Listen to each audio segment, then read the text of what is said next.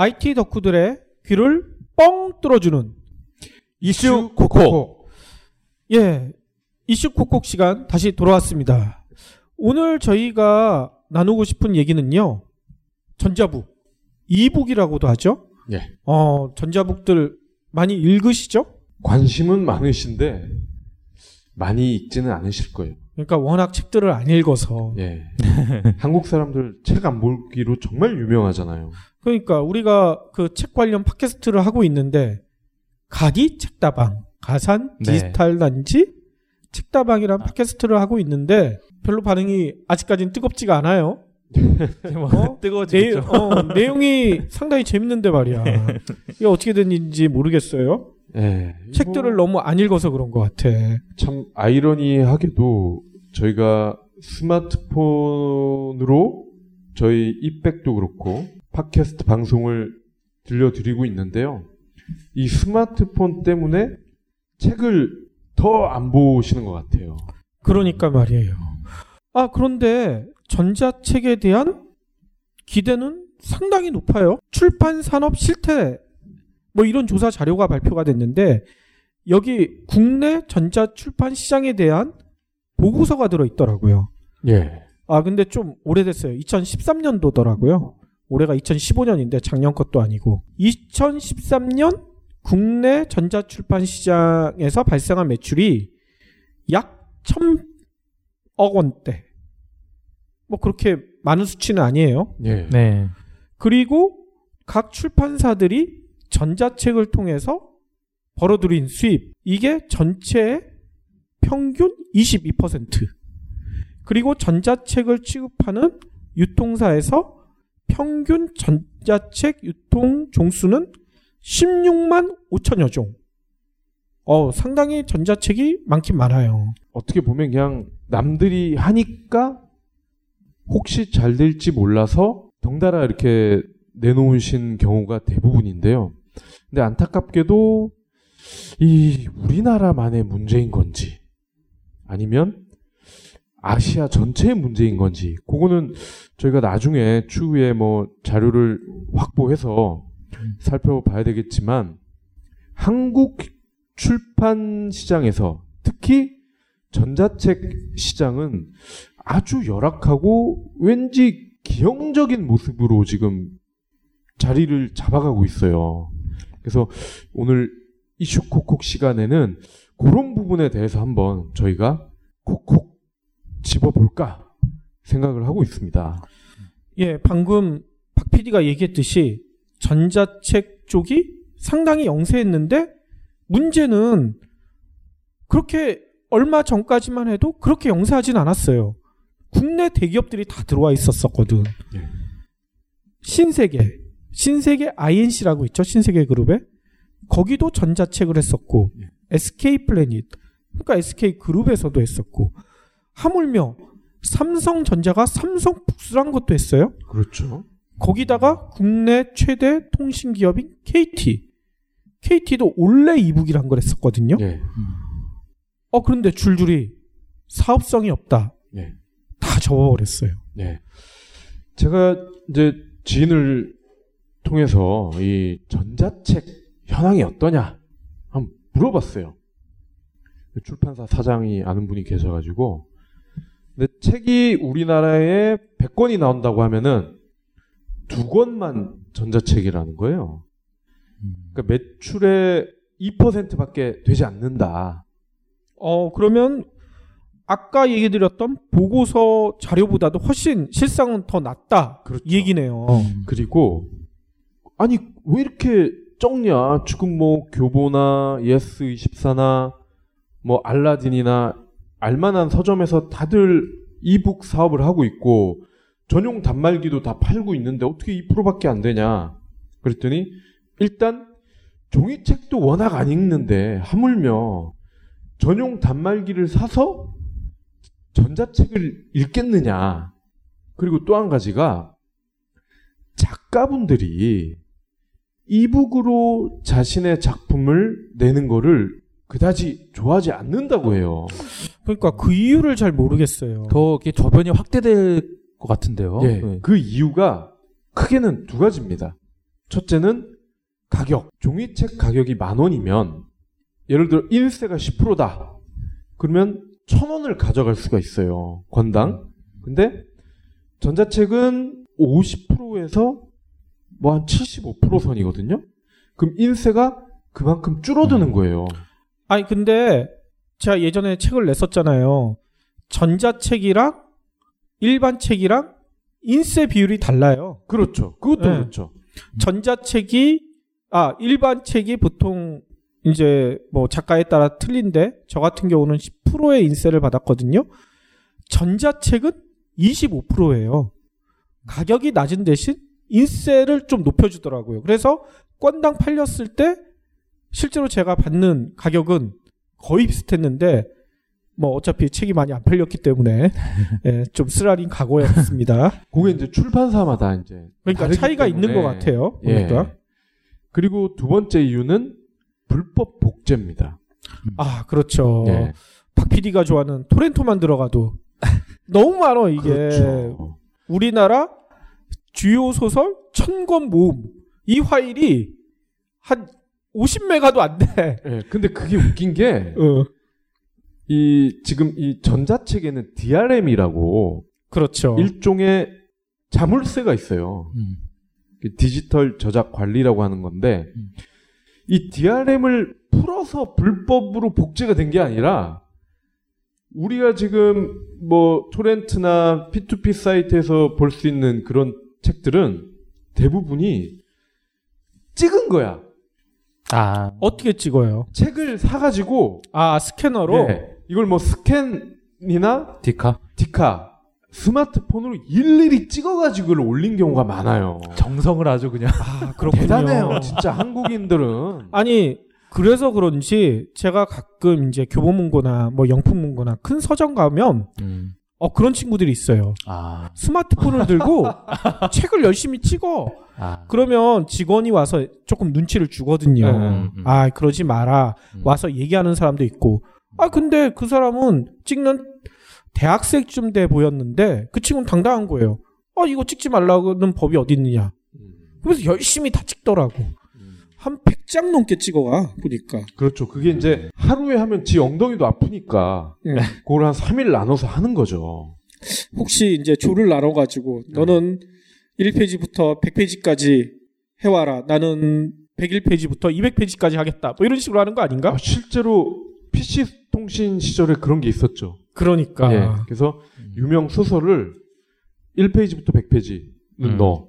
101페이지부터 200페이지는 넣어. 해가지고 이거를 타자를 쳐가지고 각자 올려가지고 소설이 완성이 됐죠. 그러니까. 네. 그래서 못할 자가 상당히 많았죠. 그래서 이런 어떤 구조적인 문제가 있다. 이런 구조적인 문제가 또 있어요. 네. 제가 직접 경험을 했잖아. 아까 얘기했던 그 대기업들이 전자북 사업을 했었는데 다 사업성이 없다고 접었잖아요. 네. 제가 썼던 데는 KT에 또 KT가 나오네. 네. 올레 이북. 거기서 책을 상당히 많이 샀어요. 제가 여러 전자책 업체들을 많이 썼었는데 뭐 리디북스를부터 해서 뭐 교보문고나 뭐 또 예스24 이런 데에서도 전자책을 샀는데 올레 이북은 제가 이제 저번에도 말씀드렸지만 KT의 VIP 회원이라 포인트가 있어요. 그 포인트로 책을 한 40%인가를 싸게 살 수가 있거든요. 그래서 거기서 거의 30권 가까이 책을 샀거든요. 근데 작년 한 8월 좀 넘어갈 때쯤 갑자기 메일이 하나 왔어요. 올레 이북 사업을 접을 수밖에 없게 됐다. 그래서 새로운 업체로 모든 걸 이관하게 됐다. 뭐 이렇게 메일이 왔어. 그래서 이게 도대체 어떻게 된 거야? 자세히 봤더니 몇 월 며칠, 그러니까 그때 제 기억으로는 9월 30일까지 현재 있는 책을 필요한 단말기에 다 내려받아라. 이후부터는 다운로드가 안 된다. 뭐 이렇게 돼 있어. 아무튼 어떻게 하겠어요. 그걸 다 내려받아 놨죠. 그리고 얼마 후에 또 메일이 왔던 게 이관될 업체가 선정이 됐는데 그게 바로북이라는 또 전자책 업체더라고요. 거기서 이관 작업을 하고 있고 현재 산 책은 거의 다 이관이 될 거다. 뭐 이런 식으로 표현이 돼 있어요. 그래서 당연히 그렇게 되겠지 이렇게 생각하고 있었는데 그동안에 뭐 새로운 사업을 하고 뭐 이러면서 전자책을 좀 자주 안 봤나 봐요. 거의 신경을 못 쓰다가 며칠 전에 제가 필요한 책이 있어서 바로북에 들어가서 이제 본 거죠. 그 전에 제가 올레 이북에서 샀던 책들 다시 보고 싶어서 거기에 그 메뉴가 있어요. 올레 이북 뭐라고 돼 있더라. 아무튼 올레 이북 관련된 책 볼 수 있는 창이 내 서재 안에 그런 창이 따로 있어요. 거기 클릭을 해봤더니 제가 샀던 책이 한 27, 8권 되는데 볼 수 있는 거는 4권밖에 안 되고 나머지는 보류 아니면 이관 협의 중 이렇게 돼 있더라고. 그래서 아니 보류는 또 뭐고 이관 협의 중은 또 뭐야. 일단 KT에 전화를 할까 하다가 KT랑 전에 싸웠던 기억이 있어서 이제 바로북에 전화를 했어요. 바로북에서는 출판사랑 협의를 하고 있다는 얘기다. 그럼 내가 한글을 모르냐. 협의 중이라고 나오니까 당연히 협의 중인 건 알지. 그런데 작년 10월에 사업을 넘겨받았는데 지금이 몇 월이냐. 벌써 제가 얼마 전에 전화했을 때는 5월이었으니까 5월이다. 벌써 한 8개월 가까이 시간이 지났는데 뭘 협의를 그렇게 오래 하냐. 그랬더니 출판사 각각 이게 협의하느라 시간이 좀 걸리고 지금 자기들이 그 협의가 끝난 게 한 50%라는 거예요. 50%의 책은 바로북에서 볼 수 있다는 거야. 아니 그러면 나만 잘못된 건가? 내가 한 28권 정도 책을 샀는데 4권만 볼 수 있으면 이게 몇 %야? 이게 50%냐? 이렇게 따졌거든? 그랬더니 이상하게 고객님이 산 책에 관련된 출판사만 협의가 안 끝났대. 내가 그런데 막 골라서 책을 샀나 봐. 그런 식으로 얘기를 하더라고. 아주 신통방통한 능력을 가지고 있어요. 신통, 내가 예지력이 뛰어난가 봐요. 아무튼 그래서 그쪽에는 제가 이렇게 항의를 했어요. 협의고 뭐고 그건 다 알겠는데 제가 보고 싶었던 책이 한 권 있었거든요. 그 책을 봤더니만 바로북에서도 서비스를 하고 있는 거야. 그러면 제 입장에서는 어차피 올레 이북에서 샀던 책이고 이게 4억 권이 넘어갔으니까 바로북에서 그 책을 아직 서비스를 안 하고 있으면 그건 내가 못 보는 거 오케이다. 근데 서비스하고 있는 책은 보여줘야 될 거 아니냐. 그랬더니 그쪽에선 대뜸한다는 얘기가 이거는 계약이 다르다는 거야. 올레 이북에서 계약한 거고 바로북에서 서비스하는 건 바로북에서 서비스한 거라는 거예요. 그렇기 때문에 그렇게 해줄 수가 없다는 거야. 그래서 그거는 너네들 입장이지. 고객 입장에서는 분명히 바로북에서 서비스를 하고 있는데 그걸 안 보여주면 그거 어떻게 되는 거냐. 너무 억울하지 않느냐. 입장을 바꿔놓고 생각을 해봐라. 그랬더니 잠깐만 기다리시죠. 상위 담당자를 바꿔주겠대. 또 어떤 아줌마가 나타났어요. 나타나서 똑같은 얘기를 또 하는 거야. 계약이 다르고 지금 우리가 출판사랑 협의가 50% 지났다. 50%가 됐다. 나머지 50%도 조만간 될 것이다. 뭐 이런 식의 얘기를 똑같이 반복하길래 저는 그건 다 모르겠고 벌써 다 들었던 얘기 반복하지 말아라. 일단 내가 필요한 책 27권 중에 지금 서비스 안 되는 24, 5권 중에 4권만이라도 지금 볼 수 있게 해달라. 그건 해줄 수 있지 않느냐. 내가 전부를 보여달라는 것도 아니다. 그랬더니 협의를 해보고 다시 전화 주겠다는 거야. 그게 지난주 월요일인가 화요일이었거든요. 근데 아직까지 전화가 안 와. 어떻게 해? 그러니까 이게 전자책이 가지고 있는 어떻게 보면 가장 큰 리스크예요. 이 전자책을 서비스하는 회사가 망했을 경우에 그럼 내가 산 책들은 어떻게 되냐는 거예요. 그러니까 오프라인에서 책을 샀으면 이게 내가 잃어버리거나 불타지 않는 한 내 소유인데 전자책은 나랑 전혀 상관없이 내가 실수한 것도 아닌데 실수라면 실수죠. 제가 올레 이북이 망할 줄 모르고 샀으니까 그걸 어떻게 알고 하냐고요. 말이 안 되잖아. 네. 그러니까 지금 정말 그 최악의 경우가 실제로 일어난 건데요. 네, 그런 문제 때문에 전자책을 꺼리는 분들이 많아요. 혹시나 이거 샀다가 이 종이책이야. 출판사 망했다고 종이책이 사라지지 않으니까. 근데 전자책은 얘기가 다르기 때문에 그런 또 꺼리낌이 있을 수 있고요. 여러분은 지금 국내 최대 IT 전문 팟캐스트 잇백을 듣고 계십니다. IT의 모든 것 잇백에서 확인하세요. 근데 가장 큰 어떤 허들은 단말기입니다. 단말기. 호환이 안 되죠. 네. 이제 호환도 호환이지만 전자책을 보려면은 리디북스가 아닌 이상은 단말기를 사야 돼요. 그렇죠. 네.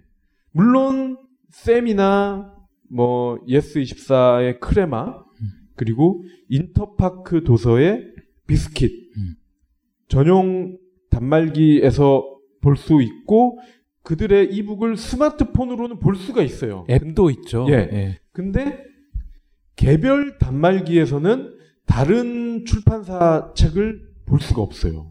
그러니까요. 예. 보통 단말기가 보니까 뭐 저가로 사면 요즘은 10만 원대 이하도 있긴 하더라고요. 근데 10만 원대 이하 사면 뭐 내려받을 수 있는 그 이북이 상당히 많아서 거의 본전은 뽑는 것 같긴 같은데 문제는 예스24 전용 단말기 사면 제가 뭐 다른 뭐 바로북이라든지 뭐 그전에 샀던 KT 원래 이북이라든지 이런 데서 샀던 책은 볼 수가 없는 거예요. 예.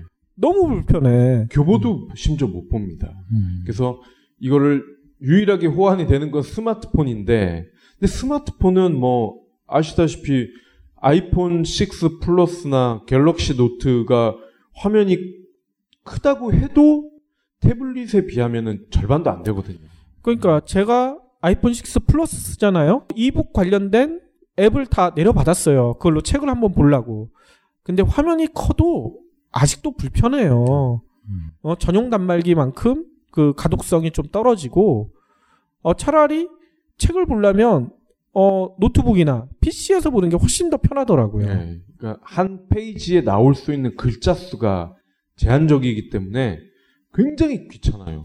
그렇죠. 스마트폰으로 책을 보려면. 예, 그럼 이게 아무래도 액정 화면을 계속 들여다보다 보니까 좀 눈도 좀 부시고요. 근데 이제 전용 단말기를 저도 전에 써보니까 이게 뭐 잉크인가요? 뭐 그런 걸로 이렇게 했었던 초창기 모델을 써보니까 눈은 편하고 또 이게 배터리도 오래 가더라고요. 그래서 그런 장점이 있었던 것 같습니다.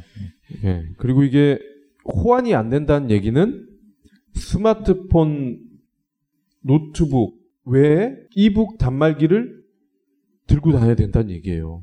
그러면은 우리 사실 노트북, 스마트폰, 뭐 태블릿 PC 요 정도는 많이들 들고 다니잖아요. 한꺼번에.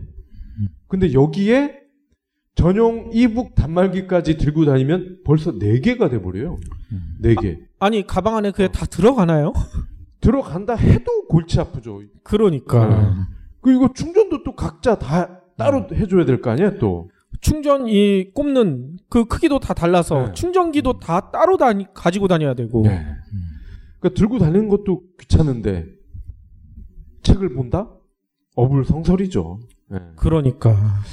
그리고 현실적으로 이북이 보급이 빨리 안 되는 또 다른 이유는 이제 출판사 쪽의 원인을 찾을 수가 있는데요. 보통 종이책을 제작을 할 때는 이제 뭐 정부 지원을 제법 받습니다. 영화 같은 경우도 영화를 보면은 표에 나와 있죠. 영화 발전 기금인가? 그렇죠. 뭐 해가지고 한 10%인가 5%를 떼잖아요.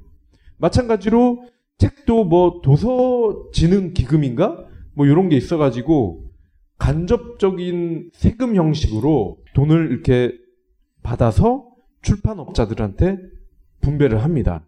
근데 이북은 권당 제작 비용이 30만 원밖에 안 된다고 하네요. 상당히 싸군요. 네, 그러니까 뭐 사실상 만들지 말라는 얘기와 같은 거죠. 그리고 이북도 뭐 물론 지금은 교보나 이런 데서 플랫폼이 다 있더라고요. 아무래도 출판사나 이런 데서 하려면은 또 외주 제작사한테 이걸 또 변환을 시키는 작업을 거쳐야 될 거 아닙니까? 편집도 따로 해야 돼요. 종이책을 그대로 안 치고 이런 차원은 아니거든요. 또 이북만의 디자인이 또 있기 때문에 외주 제작을 맡겨야 된다고 합니다. 아, 그렇군요. 저는 또 한 가지 드는 의문 중에 하나가 일반적으로 도서관 가서 책들 빌리시는 분들도 많잖아요. 근데 이북도 빌려주더라고요. 저도 그 소식을 듣고서 동네 도서관 가서 빨리 가입을 해야 되겠다. 예. 그랬었어요. 그러니까 제가 모 시에서 운영하는 거기는 지방에 있는 우리나라 큰 도시인데 보통 도시 그 도서관을 이용하려면 그 지역 주민이어야 되잖아요. 전혀 그런 거 없어요. 우리나라 사람이면 돼. 그래서 잽싸게 가입을 했거든요. 거기에 사이버 도서관에 들어가면 책을 빌릴 수가 있어요. 근데 그게 뭐 최신간 뭐 이런 것들은 없긴 한데 그래도 볼만한 책들이 꽤 있더라고요. 근데 도서관에서 빌려주는 책들은 일반 책 빌려주는 거랑 시스템은 비슷해요.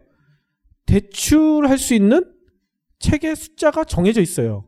그러니까 일반 책들도 보면 뭐 예를 들어 A라는 책이 3권이 도서관에 배치가 돼 있으면 2권이 대출이 나가면 1권만 수요가 있잖아요. 빌릴 수가 있잖아요. 이북도 그런 시스템이더라고요. 무한정 빌려주지는 않긴 해요. 근데 문제는 너무나 빌리기가 쉽다는 거죠. 과연 사람들이 이북을 제대로 사서 볼까? 이런 생각이 들더라고요. 저도 실제로 그런 서비스를 이용을 하고 있거든요. 지금 이제 전에 강남도서관인가 이제 한번 회원 가입을 하니까 이제 카드를 주더라고요. 오프라인에서. 근데 그렇게 되면 그게 서울시대에 있는 도서관끼리 또 다 연계가 돼 있어가지고 그거를 가지면 이제 실제로 오프라인도 다른 도서관도 이용할 수 있고요.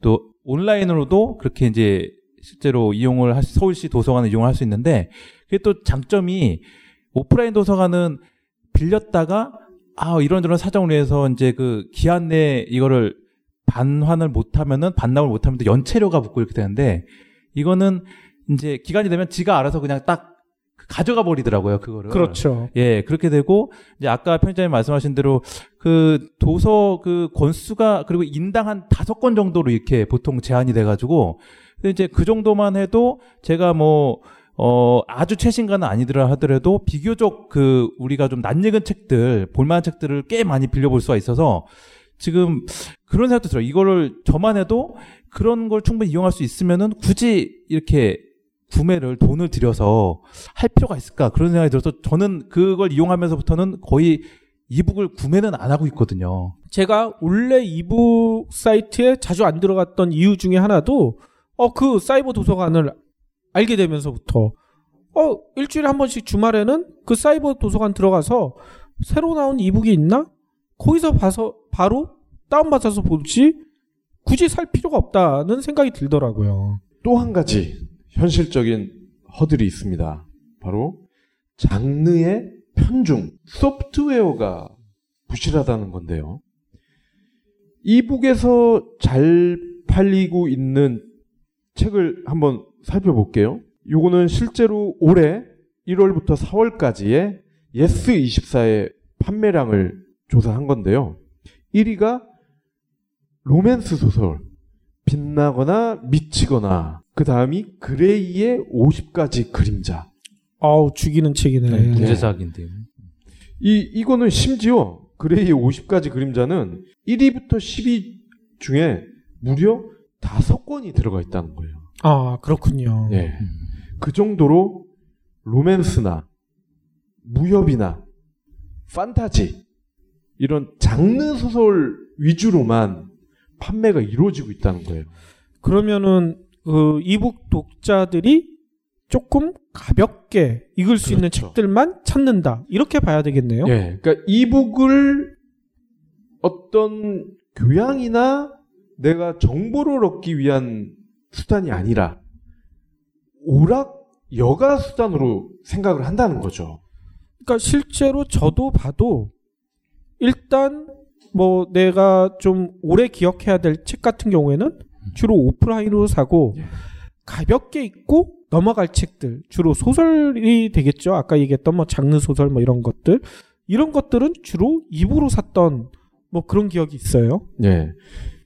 최근에 지금 뭐 1위를 계속하고 있는 책이 미움받을 용기예요. 미움받을 용기인데 이 책은 이북에서는 9위. 왜 이렇게 밀려났어요? 그리고 지적 대화를 위한 넓고 얕은 지식이 종이책은 2위인데 이북에서는 5위. 아, 예. 그렇군요. 그러니까 이 종이책에서 굉장히 잘 나가는 책들이 전자책에서는 크게 힘을 못 쓰고 있는 것만 봐도 인문 교양 도서들은 전자책에서는 아직까지 설 자리가 없다. 따라서 새로운 고객을 확보하기가 어렵다는 거예요. 그러게요. 그러면 이런 전자책의 상황을 뒤엎을 만한 그런 반전의 기회는 없을까요? 결국은 인문, 교양, 독자들을 끌어들여야 돼요. 근데 출판사나 작가들이 그를 아직까지는 원치 않고 있어요. 그렇군요. 그러니까 지금 이 미움받을 용기나 지대너볕은 굉장히 큰 용기를 낸 거예요. 일각에서는 이런 얘기도 하더라고요. 세계 최대 전자책 업체 하면 떠오르는 데가 하나 있잖아요. 아마존. 그렇죠. 아마존이 일본 출판 시장을 완전히 뒤엎어놨다는 얘기가 있어요. 근데 아마존이 조만간 국내에도 들어온다. 올해 안에 들어올 것이다. 이런 소문들이 무성하거든요. 예, 예. 아마존이 들어오게 되면 조금 상황이 나아지지 않을까요? 우리나라 사람들이 책을 좀 평소에 많이 보고 즐겨 찾고 그러면은 달라질 것 같은데 워낙 책을 안 보다 보니까 그러니까 일본만 해도 워낙 독서 인구가 많으니까 그렇죠. 아마존이 들어가자마자 완전히 독서 시장을 바꿔놨는데 국내는 좀 힘들 것이다. 예. 직장인들을 대상으로 설문조사를 한번 했었어요. 당신은 1년에 책을 몇 권이나 보십니까? 그랬더니 몇 권 봤을 것 같아요? 1년에? 1년에 아무리 못해도 한 달에 한 권씩은 보지 않나요? 저는 5권? 1년에 5권? 네. 아, 12권이시네요. 그죠? 그렇죠. 한 달에 한 권. 12권, 5권. 놀라지 마세요. 1.1권. 1.1권? 예. 1년에 한 권 읽는다는 얘기예요? 그렇죠. 한 달에 한 20페이지 정도 본다고 봐야죠. 아니 그러니까 내 책이 안 팔린 이유가 여기 있었어. 내 책이 왜 이렇게 안 팔렸나 했더니만 이렇게 안 읽으니까 안 팔리는 거야. 네. 근데 뭐 앞으로는 책을 많이 본다는 가정하에 아마존이 들어온다면은 시장이 굉장히 달라질 거예요. 아마존의 킨들 얘는 기본적으로 호환이 됩니다. 그렇죠. 예, 뭐 출판사든 어느 단말기냐든 이런 걸 가리지 않고 호환이 되고, 그리고 미국은 물론 그 누구죠? 그 스릴러 작가 중에 아주 유명한 작가 있는데 샤인 뭐 이런 거 쓴 사람 갑자기 이름이 생각이 안 나네. 아, 주라기 공원 쓰고 샤인 있잖아요. 그 샤인? 그리고 미저리 이런 거 쓴 사람. 하여튼 그 아저씨는 킹자 들어가는 그 아저씨는 이북을 절대로 안 만듭니다. 그런 아주 골수 종이책 작가들이 여전히 있긴 하지만 대다수의 작가들이 우호적이에요. 전자책에. 그렇죠. 네. 그래서 그런 문화가 이제 아마존이기 때문에 그런 우호적인 작가가 늘어난 것처럼 아마존이 한국에 온다면 한국에서도 대부분의 작가들이 동의를 할 거고, 작가들이 동의하면 출판사들은 따라가게 되는 거죠. 그러니까요. 또 제가 들은 뭐 소문 중에 하나는 애플도 그 앱스토어를 통해서 그 아이튠즈를 통해서 이북을 팔고 있잖아요. 예. 애플이 아이튠즈를 통해서 음악 시장을 완전히 바꿔놨듯이 앞으로는 책 시장, 이북 시장에도 애플이 진격을 할 거다. 이런 소문들이 많아요. 예. 지금 뭐 애플도 그렇고 구글도 흉내는 내고 있어요. 구글도 뭐 이북을 팔고는 있는데 가격이 너무 비싸요. 그러니까. 예. 근데 애플이나 구글, 아마존과 같은 이제 자본력이 있는 이런 업체들이 국내 이북 시장에 들어와서 예를 들어 작가들한테 우리한테 이북을 공급하면 인세를 10%가 아니라 한 30-40%씩 주겠다. 아까 이북이 인세가 제가 25%였는데 50%를 주겠다. 이러면은 작가들이 다 쓸 거 아니야. 그렇죠. 응? 그리고 애플이나 구글이 제대로 한다고 하면 뭐 김훈이나 공지영 이런 분들과 뭐 독점 계약 뭐 이런 걸 할 수도 있겠죠. 그러니까요. 네. 작가들은 이런 생각도 하거든요. 그 예전에 인세 같은 경우에는 아마 한 90년대 요때까지만 해도 책 뒤에 도장 이렇게 해가지고 붙어 있는 게 있었잖아요. 예, 예. 네. 그 도장 개수를 셌었어요. 그래가지고 그거 맞춰서 인세를 줬었는데 요즘은 이제 다 전자 뭐 결제 시스템 뭐 이런 식으로 돼가지고 저도 보니까 지금은 이제 책 쓴 지가 한 2년 넘어가니까 한 6개월에 한 번씩 엑셀 파일이 하나 와요. 어디서 책이 몇 권 나갔다. 사이버 서점에선 몇 권 나갔다. 이렇게 오는데 솔직히 저는 그걸 보면서 이걸 믿어야 되겠지만 진짜 믿어야 될지 말아야 될지 좀 의심스러워요. 진짜 내 책이 이것밖에 안 팔렸나 이런 생각도 들고 이걸 확인할 방법이 없거든. 근데 애플이나 아마존이나 구글 같은 시스템을 갖춘 데에서는 작가들이 바로 들어가서 내가 그 애플 플랫폼에서 아니면 아마존 플랫폼에서 얼마나 팔렸는지 바로 확인할 수 있게 이렇게 만들어주지 않을까 이런 기대도 있거든요. 그러면 작가들 입장에서는 당연히 거기에 책을 쓰려고 하겠죠. 네. 그리고 제가 이제 경제적인 관점 뭐 이런 거 청취자분들 좋아하시잖아요. 그걸 한번 말씀을 드려볼게요. 영화를 보려면은 요즘 영화비가 얼마인지 아세요? 9,000원. 10,000원. 네. 이 동네마다 좀 다른데 9,000원, 10,000원 정도 해요. 그쵸. 근데 영화가 2시간이죠? 그죠? 그러면 시간당 5,000원 정도 나옵니다. 그렇죠. 그죠? 네. 네. 근데 책은 보통 한 15,000원 정도 하잖아요. 그렇죠. 근데 책 다 보려면 몇 시간 걸릴까요? 뭐 책에 따라 틀리지만 짧게는 2시간에서 많게는 한 3-4일 걸리죠. 예. 그러면 시간당 가격을 계산을 해보시면 영화와도 비교가 안 되죠. 적은 돈을 들여서 오랜 시간 보낼 수 있는 거는 책이 가격 대비 퍼포먼스가 가장 우수하다고 해요. 그러니까요. 지금 누가 얘기했는지는 기억이 안 나는데 어떤 명인이 성인이 이런 얘기를 하셨죠. 책을 읽지 않는 국민에게는 미래가 없다. 열심히 책을 읽어야 되는데 우리나라가 지금 메르스나 이렇게 어려움을 겪고 있는 게 아까 박 PD가 얘기했던 직장인들이 1년에 책 한 권만 읽었기 때문이 아닌가 이런 생각도 들어요. 참 그 통계를 보고 되게 안타까웠는데 그러니까 전철이나 버스 타시면 99%는 스마트폰으로 웹툰, 뭐 드라마, 프로야구 중계, 카카오톡 이런 거를 하시는데 그거는 이제 조금만 하시고 태블릿도 좋고 종이책도 좋으니까요. 독서를 좀 조금이라도 하루에 정말 20분이라도 이 습관을 들이는 게 중요하잖아요. 그렇죠. 독서하시는 습관을 들이시면은 정말 5년 뒤, 10년 뒤 인생이 달라질 겁니다. 의심을 하지 않으셔도 되니까요.